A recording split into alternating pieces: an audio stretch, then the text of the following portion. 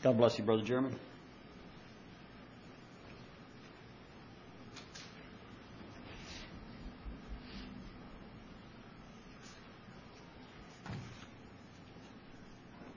Good morning.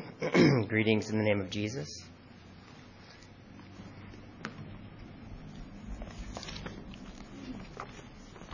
It's definitely different now not having our first hour. I think Glenn brought this up. Not having our first hour to have songs and to be prepared to preach. You just step right into it.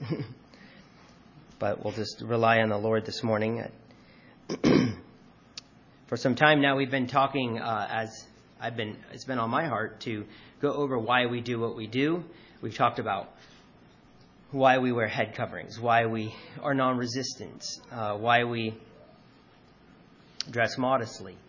And we've looked at some of the history behind that. And this morning, I want to do that again. The title of what I want to speak on is A Christian's Perspective on Politics. Now, I know that's coming up soon. The elections are coming, everybody knows. And right now it's Trump versus Biden.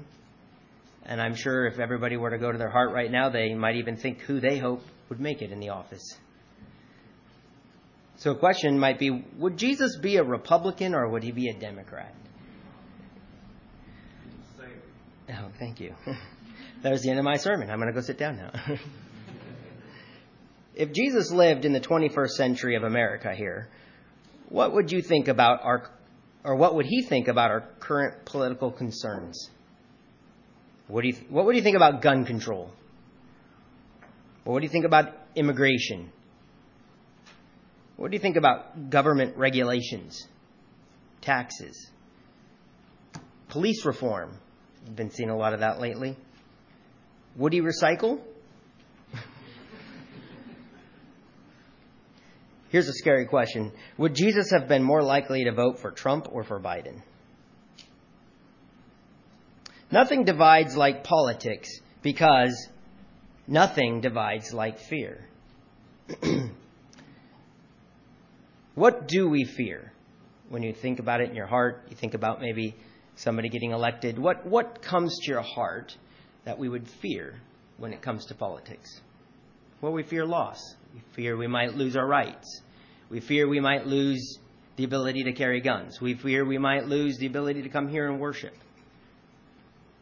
We fear we might have more regulations put on us and it will be hard to run our businesses. Like I said, nothing divides like politics because nothing divides like fear. Satan loves division. Therefore, the world, his children, love division. And they use fear to create further division. If you're not aware of it, just look at some of the ads. They come online, they talk about the other opponent, how terrible it is, and they put you into the state of fear, and then they come right after and say, so send us $25. Send us, right? And the world loves to have predefined boxes. That way we can place people in the box, and they can place you in the box. If you think abortion is wrong, then the box you get placed in is you should be hard on immigration. You should be soft on gun control.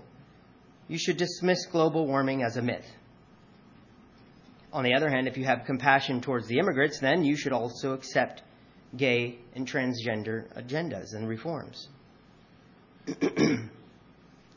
But as Christians, our belief should not be bundled and prepackaged into two little neat colored boxes, red and blue. What if our political beliefs reflected the heart of Christ, the heart of Jesus, and not the popular ideologies of society? So are you willing this morning to evaluate your politics through the filter of our faith, rather than create a faith that supports your politics? And that's what so many today do. They create a faith that supports their politics rather than viewing their politics through the lens of their faith. Are you willing to put your faith ahead of your political filter? It's very difficult to do, and most Christians think they've already done this. And they'll say things like, why do they think like that? Are we willing to follow Jesus when it creates a space between you and the party or the political candidate? Are you willing to stand with Jesus on the matter and say, I don't agree with that side, even if it's the candidate or party that maybe you think would be best? Everyone is convinced that Jesus would be on their side. Just look at the current politics. Just the other day, we had Bernie Sanders, we had Elizabeth Warren, and we had, how do you say his last name? Pete Buttigieg or something like this. And they were quoting scriptures. They were quoting passages from Psalms. They were quoting things from the one we call Jesus. And they're convinced that if Jesus was here, he would agree with them. And then the others, the other day, President Trump was out with a Bible taking pictures after he just got done spraying a bunch of protesters to make the way to get to the place to take pictures and a photo op with a Bible. And somehow everyone is convinced that Jesus would be on their side. And I'm sure if you check your own heart, you might be the same. You might be convinced that Jesus is on your side. I saw this saying, he is so red, Jesus, speaking of Jesus. He is so blue. It's amazing how often he agrees with you. But if we really take a hard look at it, it's very easy and it's completely natural to be divided. To assume that Jesus agrees with us and to divide from others. It's the natural thing to do. The spiritual thing is to push through and try to bear with each other. And Jesus saw this coming. If you turn to John 17.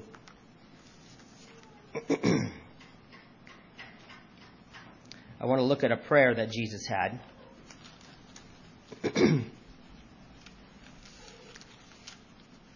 To set the stage, Jesus has walked 3.5 years with his disciples. He has taught them. He has been between the religious system and the political system of the Romans. He has tried to model to his disciples love, and he has tried to model the disciples what his kingdom was about. And here he is now at the Last Supper. He just finished eating with them. He just finished washing their feet. And he's going to pray with them. And as he prays, he has a prayer request. Now, can you imagine if this Wednesday night we had a prayer meeting and Jesus happened to be here and he had a prayer request? We'd all turn, what does Jesus want, right? What is Jesus' prayer request? We come together, we pray, we ask God a lot of different things. Lord, protect us, Lord, provide for us, all these different things. But what did Jesus want? So let's look at that in John 17. You can see in verse 1. Sorry, my King James Bible went away. So I have a different Bible here, but I'll just read it. After saying all these things, Jesus looked up to heaven and said, Father, the hour has come. Glorify your Son, so he can give glory back to you. So here he is at the last hour. He's praying with his disciples, and he says, Lord, we're here. We're at the last hour. He says, now, Lord, light me up. Bring glory to me, that they can see that I was sent by you, so I can bring glory back to you. Now let's jump down to verse 11.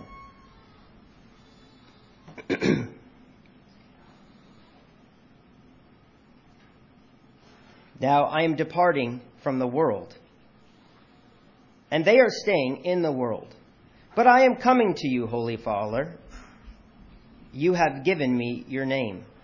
Now protect them by the power of your name. Let's stop there for a second. So he prays, Lord, I'm coming to you. They're going to stay back. These disciples I've been training, they're going to stay back behind. They're not going to come with me. But Lord, protect them. What does he want to be protected? What does Jesus, in his last prayer here to the Father with his disciples, what does he want God to protect them from? He says, protect them by the power of your name, that they will be united just as we are. Look at the heart of Jesus as he's getting ready to die. He wants these disciples to be united. He wants them to be one. He wants them to love each other. He had just gotten done saying this in the just hours before. He said, I'm giving you a new commandment, that you would love one another. And then he puts a qualifier on it. Not just love one another, that was in the Old Testament, but love one another as I have loved you. He says, I've modeled what love is. In this new covenant, love is like I've shown you, and you need to walk in that same way. And so he says, unify them.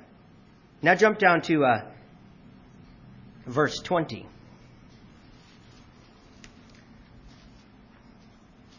So he says, protect them that they may be unified as one. Verse 20, I am praying not only for these disciples, but also for all who will ever believe in me.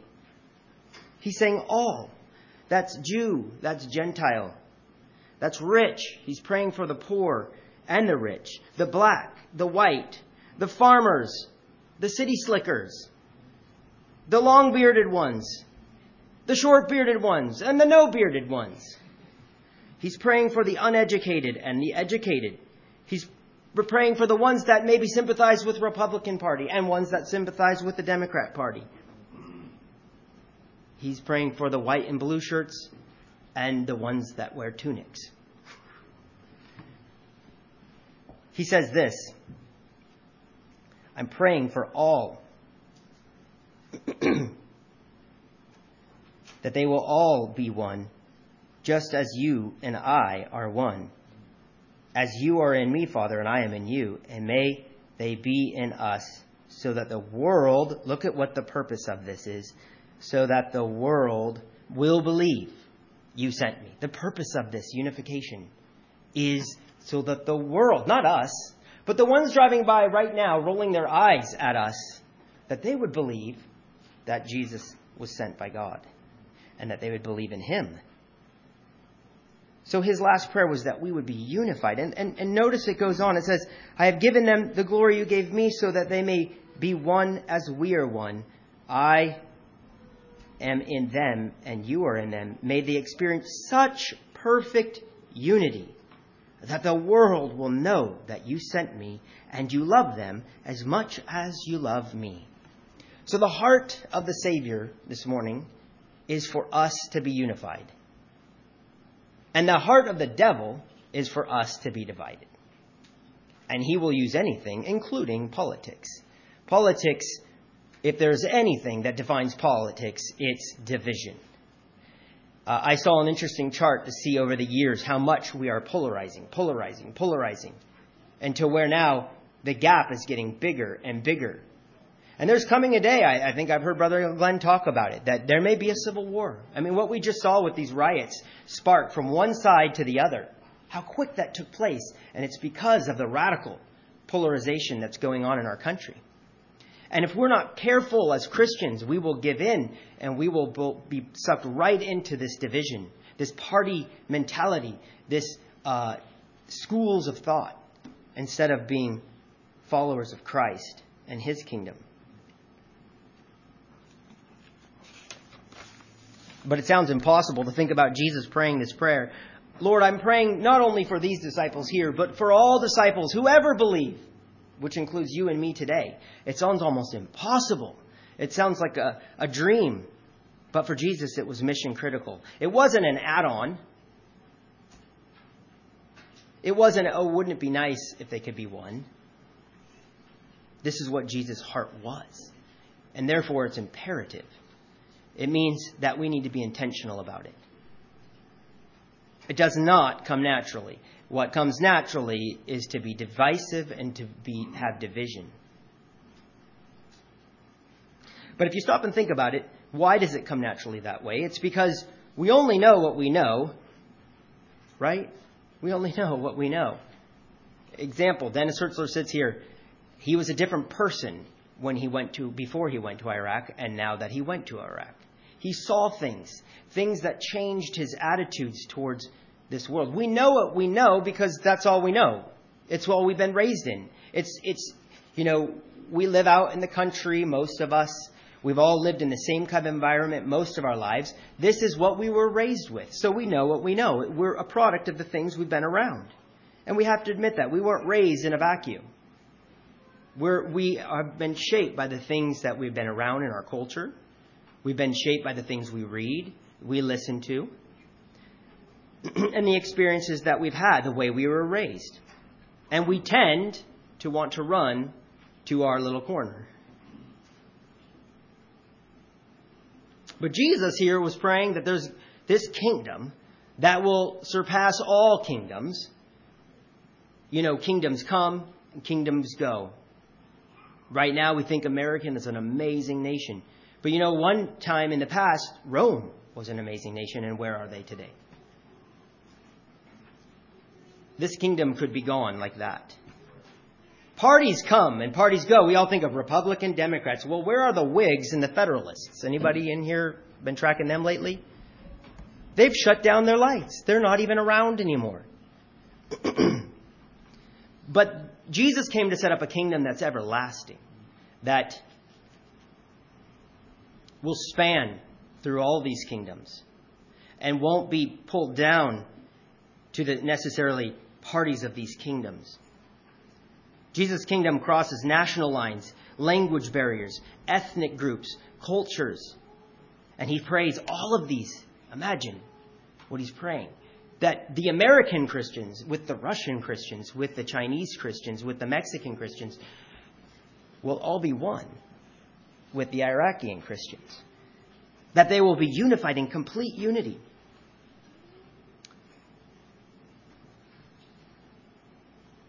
And he says the reason is so that the world will know and take notice, even though there might be disagreements. I'm not saying that we all need to today just stop disagreeing with each other.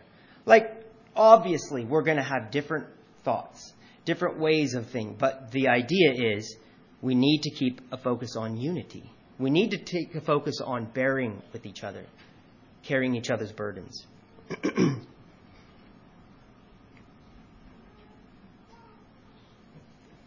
And it's not just this church. The church is so much wider. The church is so much bigger than this little church in Halsey. Oh yeah, I bear with my brothers in Halsey, Oregon. That's pretty small. The church is so much bigger. Politics on the other side says, let's take sides. I read this quote. Jesus didn't come to take sides. He came to take over. The kingdom of God will always conflict with the kingdoms of men. So it's absolutely foolish for us as Christians, as followers of Jesus, to be divided by candidates and parties. When sometimes, if we actually think and are honest about it, sometimes one party may in one area represent Christ more than another. I remember growing up, I was very heavily Republican. And the concept of people helping other people and helping the homeless and having compassion on just seemed so liberal. It was the Jesus that was like, and so we would kind of mock it. You know, we thought it was just not the right thing. But when we really analyze the scripture and we look who was Jesus, I mean, the guy said, "Woe is the rich." He says, Mary prayed, he has fed the poor and sent the rich away empty. I mean, this guy preached a message about leveraging wealth to help the needy, which sometimes sounds a little democratic.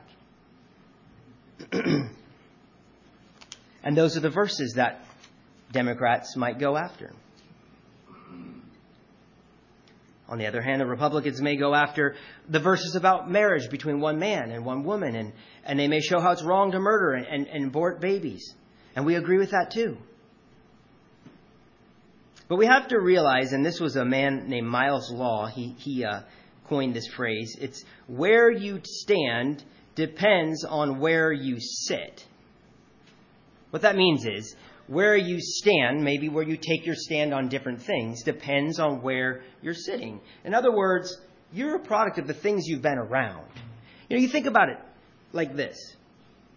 It's easy for us to say about all this black violence going on, it's easy for us to say, why don't they just get it together? Like, why don't they just stop shooting each other, stop taking drugs, and be done with it all? It's easy to say that. But we've never been raised in an environment where every day we walk out onto the street and there are bullets literally flying by us. There are drug cartels driving up and down the streets. Our mother's been with 5 guys. There's drugs being sold all the time. We've never been in that environment to know what it's like for somebody to have been in that environment. And so we take a position from where we're sitting, right? And we say something coarse and rough. Versus if you stopped and listened and thought, wow, this person, this is not easy. This is not going to be an easy thing to change in a generation. This is a product of many generations of the environment they've lived in and the things that they've gone after. How would Jesus respond to that? Culture context determines our perspective. In other words, you're shaped by where you've lived, where you were raised, where you were educated, what you have been told, what you have seen, and what you've experienced. But when we are like Christ and we try to understand it from a different angle, and I'm not saying you need to agree with it, but understand it. Why do they think like that? It can help you with compassion. It can help you with mercy. For example, our governor has made some regulations and some different things. We can just take the coarse attitude of she's a socialist and she's a this and she's a Democrat, right? Or we can take it from the concept that she's deceived and she's giving into these ideas and try to understand why she's thinking this through. Yes, she has some understandings that she wants to help the poor, and that's a really good thing to follow Jesus, but she's doing it from the wrong angle, and try to at least understand why that side is coming from that way. I know my political views has changed from 10 years ago, and I know that they've changed even more from 20 years ago, which means that in 10 years, young men, young ladies, you'll probably have different political views than you do at this very moment. So it'd be good for us to stay humble and to not be so sure of ourselves. Amazing thing, my grandpa was a Democrat, a staunch Democrat. My father was a staunch Republican. I texted him this morning. I said, "Why do you what was the reason?" He goes, "Oh, we never agreed on politics." Well, he was a product of his environment. My grandpa grew up working for Ford. And in that day, I don't understand because I haven't researched it, but in that day, the Democrats stood up for the people that worked for big companies like that. And my grandpa got sold out somehow that the Democrats were for his good. And for the rest of his life, he just defended the Democrats. And the Democrats were so great. Even though he professed to be a Christian and didn't agree with abortion. And then my dad, on the other hand, he was exactly the opposite, staunch Republican.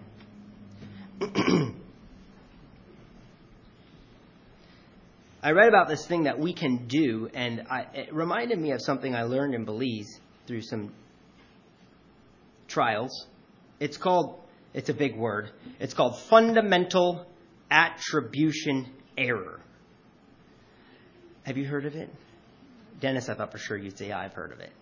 Fundamental attribution. Look it up on Wikipedia. This is what it means. It's the tendency for people to underemphasize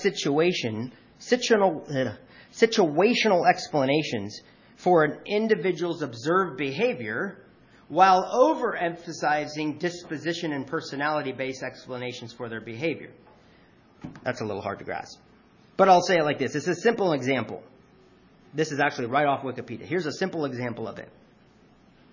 Consider a situation. Alice, a driver, is cut off in traffic by Bob. Alice attributes Bob's behavior to his fundamental personality. He thinks only of himself. He is selfish. He is a jerk. He is an unskilled driver. She does not think it's situational, right? She doesn't think, oh, he might be late to work. He might be like running to the hospital. She thinks he's a jerk. He's irresponsible. She doesn't think situational like he's going to miss his flight. His wife is giving birth. His daughter is convulsing at school. Alice might well make the opposite mistake. Now, here's what's funny. We do this for others, but when it's for ourselves, what do? The opposite makes a excuse her safe by saying she was influenced by situational causes. So you're late to work, and you're like, well, I'm a very organized person. I'm not lazy. I'm totally organized. I just had this couple things come up. But you see your employee, the other guy late to work, yeah, that guy is so lazy, irresponsible. You see how we do that? It's called, well, what did they call it? Fundamental attribution error. We purposely assume on other people that it's a character flaw in them, but as soon as it happens to us, we think, oh, it's situational. Like, I'm really a good character inside, but it was situations that made me not do it. And that is what politics will do. Has anybody ever noticed all the stuff flying back and forth lately? All the mudslinging? I got some quotes here if you want to hear them. Where were they? Wacko John Bolton. Made of fake lies and stories, said all good about me in print until the day I fired him. A disgruntled, boring fool who only wants to go to war. Never had a clue. Happily dumped. What a dope. Wow. This is what it's become. They're bringing in drugs. They're bringing crime. They're rapists. And some, I assume, are good people. Is this Christian? Is this love, joy, peace, patience, gentleness, self-control? How can a dummy dope like Harry Hurt, who wrote a failed book about me but doesn't know me or anything about me, be on TV discussing Trump? Lightweight Senator Rand Paul should focus on trying to get elected in Kentucky. I'll just jump through some of these. Spoiled brat. Great, now I can go after Horseface and her third-rate lawyer. Horseface? I mean, we laugh, but think about this. Think about what we would put our name behind. This Christianity would put their name behind this? And it's happening. It's called the rightist wing of Christianity, and a lot of them are backing it. And we somehow look the other way when this happens because he supports some good causes. And we get thrown into something where the world looks away and says, no, we don't want that. Crazy life, low life, a dog who had a face of a pig. That woman was fat and ugly face. Huh? You get it? Okay, good. I'm trying to make my point. Yeah, we don't want any children repeating this. Okay.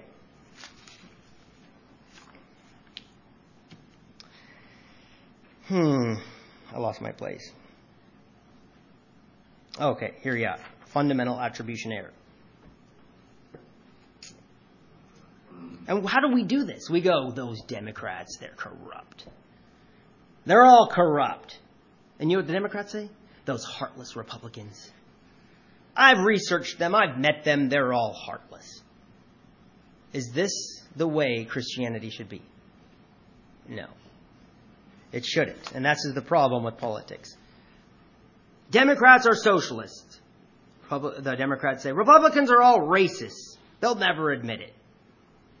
But see, in Jesus' kingdom, followers of Jesus have their eye on Jesus, right?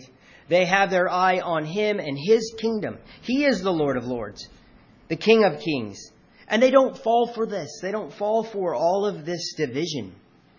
They don't stand with one party or one person. They stand with Jesus. They'll point out the good in the man, but they'll also point out the evil. They won't be what the world will do, and this is politic mudslinging, is underemphasize the good, maybe not even mention it, and overemphasize the bad. Is that bearing? Is that assuming others better than ourselves? It's not the way of Christ. Jesus never came and did that. Jesus was not to be a footnote on a political platform. He came to replace everything that was in place. He came to be above all of these kingdoms.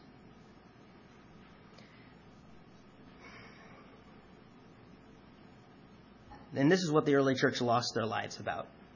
They wouldn't pledge their allegiance to good or bad kings until later. But in the early church, they were dying for this.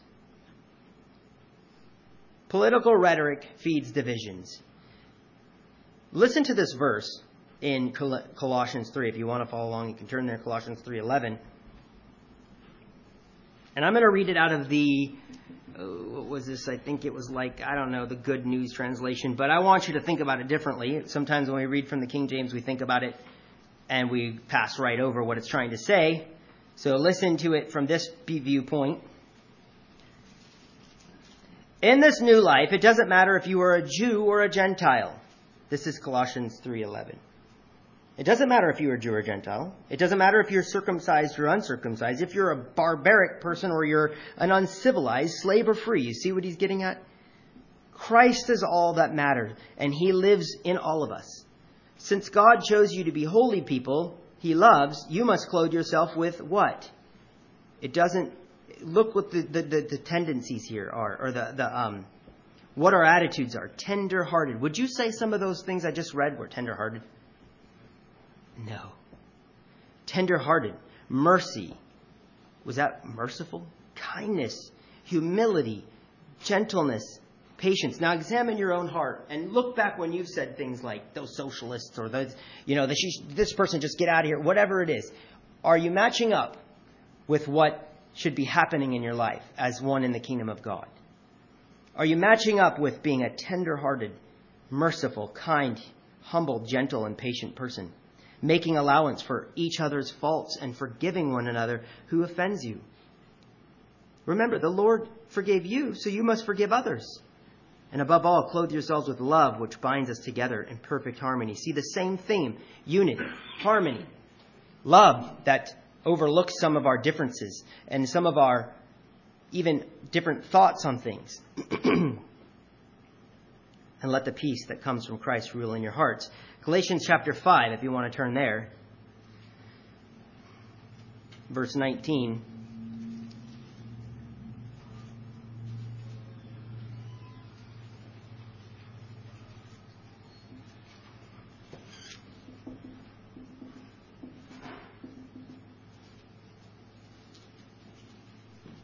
I want to read it from the same translation here that makes you think about it just a little bit different.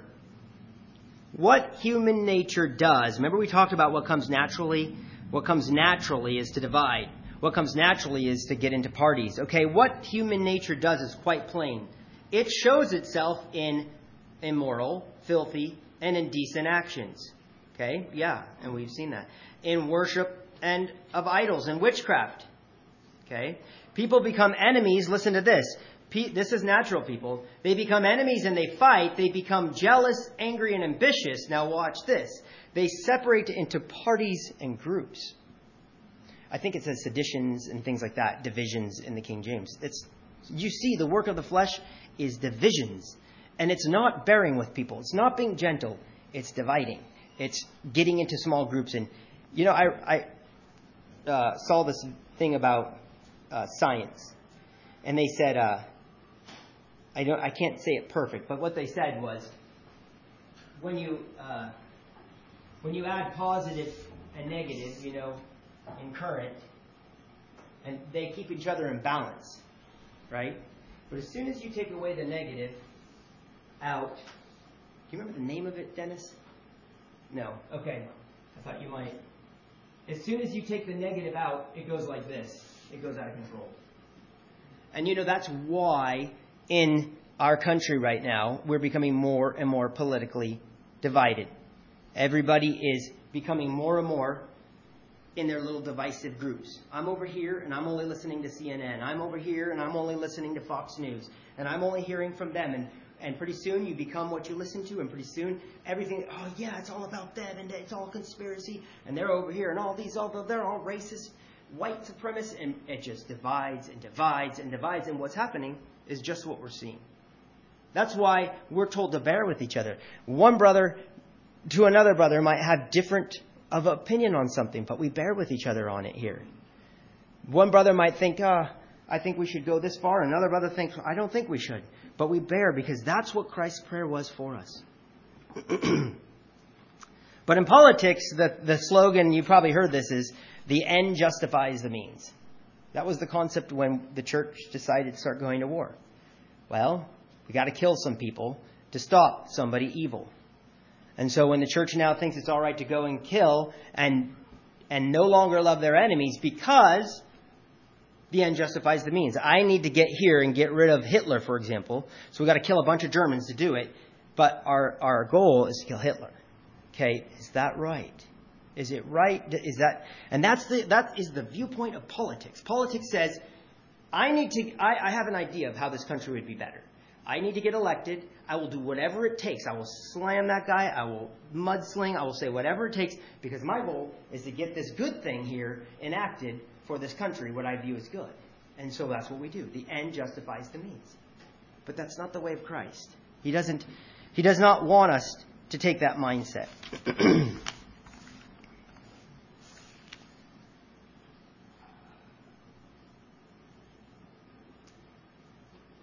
I'm going to read you a little thing here. It's called the GOP Jesus. Everybody know what GOP is? The Republican Jesus. Now, I'm sure we could come up with a Democratic Jesus too. But this is what happens in the world's mind when we side with politics. And you can go out there and see so many slams. They'll take a picture of a huge church building and they'll say, is this really what Jesus meant? And then they'll show a picture of somebody in Africa starving. And they'll say, so this is what you GOP Christians think is right. And they see the hypocrisy in it. Listen to this. This would be a GOP Jesus. Truly I say unto you, this is like quoting Sermon on the Mount. Truly I say to you, whoever welcomes one of these little ones in my name might be letting in a murderer or a druggie. I was hungry, you gave me something to eat. I was thirsty, and you gave me something to drink. And behold, now I'm all lazy and entitled. You shouldn't have done that. Do unto others as you suspect they might want to do unto you. What does a man profit if he gains the whole world but loses his soul? A lot. One soul for the entire world? That's an amazing deal.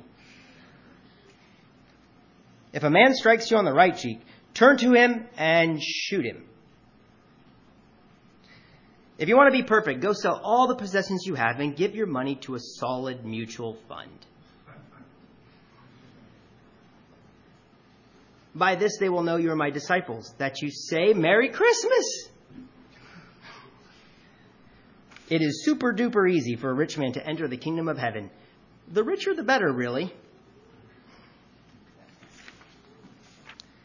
Love your neighbor as yourself, unless, of course, you are better than your neighbor. If a man looks on a woman with lust in his heart, he should just go ahead and do what he has got to do. The regular Jesus says this: you have a clever way of rejecting God's law in order to uphold your own teachings.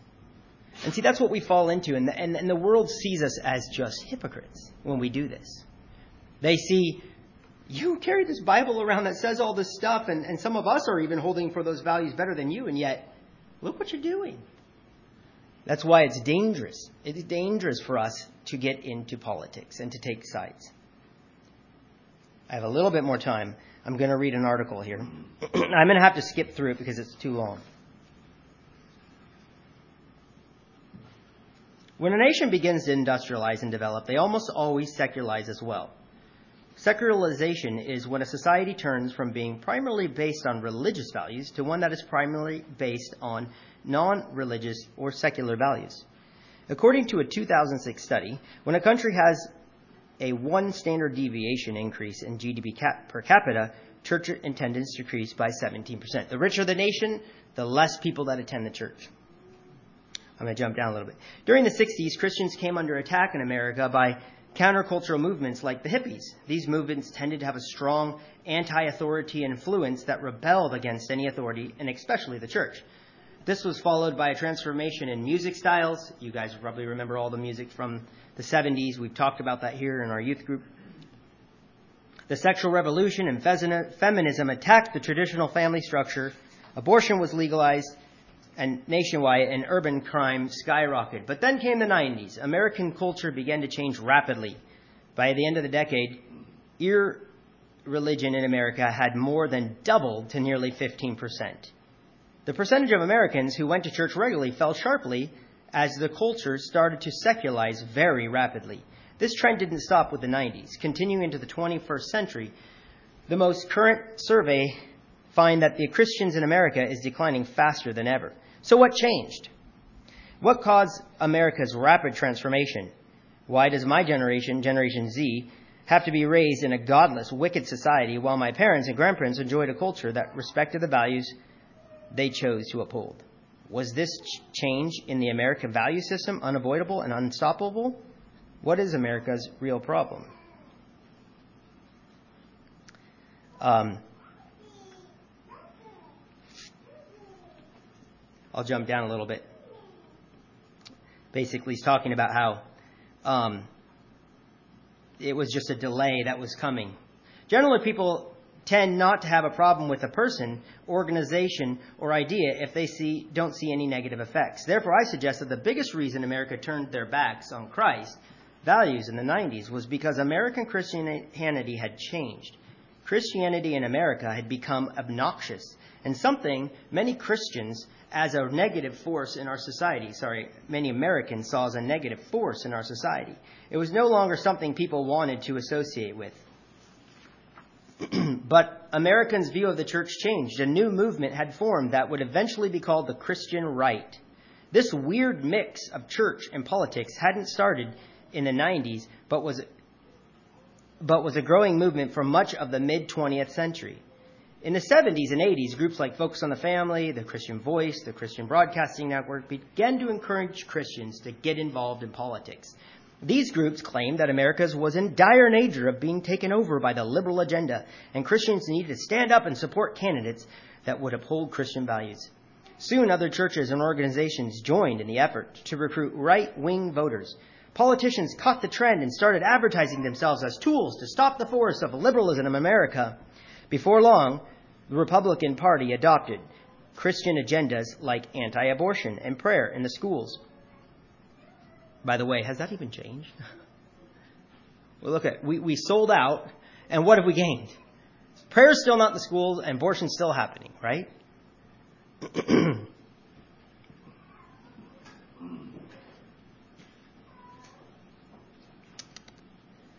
But throughout history, this mix became toxic. The American church was no longer a unifying force in culture. Did you notice the word unifying? What do we read? Jesus' prayer was that we would be unified. And so it says here, no longer was the American church a unifying force in the culture. On the contrary, it became a dividing factor for many people. Notice the thing the devil wants the most. For Americans, the church became the Republican church. When the 90s arrived, Americans were beginning to have a distaste for this politicized Christian agenda. Along with this, America's anti-God nemesis, the Soviet Union, no longer existed, and Americans became more comfortable with non-religious people. Americans that supported moderate or left-leaning politics became demonized by the many people in the church for not supporting Republicans. Many people were left with a choice to accept the church and the Republican Party or reject both. Many chose to reject.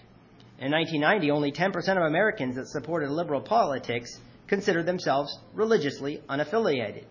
A decade later, it had more than doubled to 23%. You can see it's rising. Many people that didn't like the Republican agenda simply dropped the faith altogether. Understandably, many people could not reconcile the morally corrupt Republican candidate was supposed to be the one that supported morale. And we see that today. A quarter of the Americans' young people that left the church say the reason they quit going to church was because they disagreed with their church's political stance. After reading many articles by secular news sites clearly connecting this rise in secularism to the Christian right, it got me thinking. In other words, the writer is saying, I read a lot of articles, and the secular people are saying this is why. This whole idea that the hypocrisy in the church. Maybe the anti-God liberalist trend in our country is our fault. Has the church caught itself in the middle of a political fight, but as a result is destroying the very thing that it's fighting to keep? Why is the church supporting the Republican Party? Are Republicans doing the church a service? In the mid-20th century, a young preacher became famous for hosting crusades across the country and helping thousands to Christianity. His name was Billy Graham. Graham made a lasting impact on Americans that continues to this day. One of his biographers said he was one of the most influential Christian leaders in the 20th century. But Graham was not a Republican. He distanced himself from the Christian right and was even a registered Democrat. He supported presidents on both parties and advocated church and state separation. Billy Graham died in 2018, and his son Franklin is now at the reins of the multi-million-dollar organization his dad created. Franklin, though, could not be further from his dad's view on politics. He is known throughout the world for his forthright support for Donald Trump. He frequently tells his listeners to vote biblically in his Decision America campaigns, in which he implies that voting Republican is biblical. While on the West Coast during a speaking tour, he said, "Let's go penetrate the blue wall, not for politics, but for Jesus," clearly referring to the left-leaning states in that area of the country. So, do Republicans support Christian values more than the Democrats? Are they really more biblical, as Graham proposed? In the 1980s, the Christian right movement helped elect Ronald Reagan.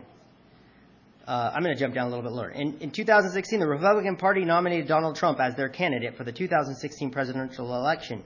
He would go on to win the general election against former Secretary of State Hillary Clinton.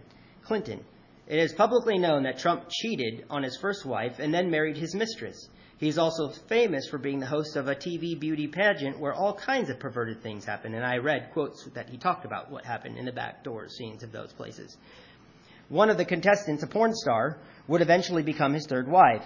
Is this really the man who's supposed to defend our Christian values? Especially since the person he was running against, talking of Hillary, was only married one time and didn't divorce even though her husband was unfaithful? I'm not suggesting that Democrats have more morale or morals. Far from it. Supporting Democrats would not come close to fixing our problem. I'm rather suggesting that elected Republicans are nowhere closer to living out what Jesus commanded his followers and therefore are not biblical, as Graham suggested. The American church is doing the kingdom of God a huge disservice by blindly supporting these morally corrupt candidates and even advocating that they are defenders of Christian values. The solution is not switching political parties. Rather, we need to divorce the church from politics altogether. I don't have time to read all this, but if we just take a quick minute and say, what are some of the things that the Republicans stand for? The Republicans stand for big military, active foreign policies, going into other countries, taking over, killing people. Dennis went there. He saw Iraq. He saw all of the mistreatment and all the way they feel about what happened.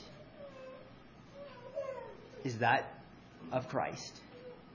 Is that a Christian value to go and conquer the world and send our military and police all these countries and kill our enemies? Recently, the Republican Party has advocated tightening borders, stricter immigration. Don't let the Spanish people through the borders. We don't want them in this country taking our jobs. Is that a Christian? Can we say that's a biblical thing? Can we say we can get behind that and that's what Jesus would have us do in his kingdom? No. These are things of this worldly kingdom.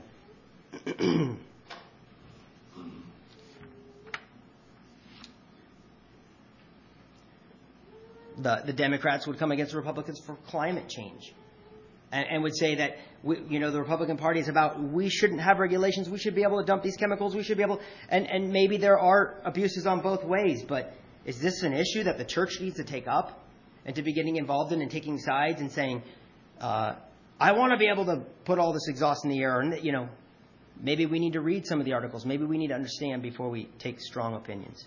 But I think you might see through this article, I'll read this. You may be thinking, Democrats are even more corrupt. Their morals or policies are even worse. This may be true, but does this mean we should support Republicans even though if they are better than the alternative? Furthermore, I'm arguing against the claim that voting Republican is biblical. As far as I know, this claim has never been made by Democrats, but I'd agree that voting Democrat is equally unbiblical. The trends toward liberalism in America is very real. Godlessness is abounding, and respect for Christianity is decreasing. We, the church, need to separate ourselves completely from the world system and be a pure light in the darkness. America's problem is not the Democrats or the liberals or even the Republican. It's the marriage that is taking place between the church and the politics. So I'll close.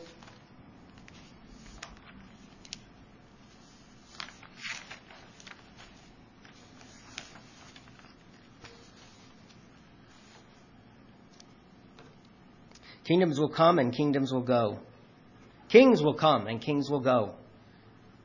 Parties will come. Parties will go. We don't have the Whigs or the Federalists anymore. But God's kingdom will last forever. We are commanded to obey our governor, our king, president, as we call him nowadays. We're commanded to even honor him, not to speak ill of him. But we should not align ourselves with them. We should not pledge our allegiance to them. We should not even become, what I've heard said before, a non-voting Republican. And if you check your heart, we can become that. We don't vote, but in our heart, it's like we're caught up in it all. And if we could vote, we would. Let's not be non-voting Republicans. Let's be citizens of the kingdom of God. Let's be like it says in 2 Timothy that says, soldiers don't get tied up in the affairs of civilian life, for they cannot please the officer who enlisted them. Can you imagine? Just get this for a moment. The soldier's out on the field, right? And the battlefront is in front of him. And the soldiers over on the opposing army over there on the front. And they're all getting ready and they're listening for their command to go. And all of a sudden, one of the soldiers jumps up and says, "Hey guys, hang on a second. I'm going to go get a Starbucks." Soldiers don't get caught up in the civilian affairs of life. That's absurd to think of such a thing. They go to boot camp to learn to put all of those things aside and to stay focused and to not even think about a thought like that. And in the same way, are we focused on God and His kingdom? Or are we more focused on the civilian affairs of life? We don't know how to please our master when we're focused on the civilian affairs of life. Our eyes should be single and focused on the true, everlasting King of Kings and Lord of Lords and His nation and His desires. Thank you for listening.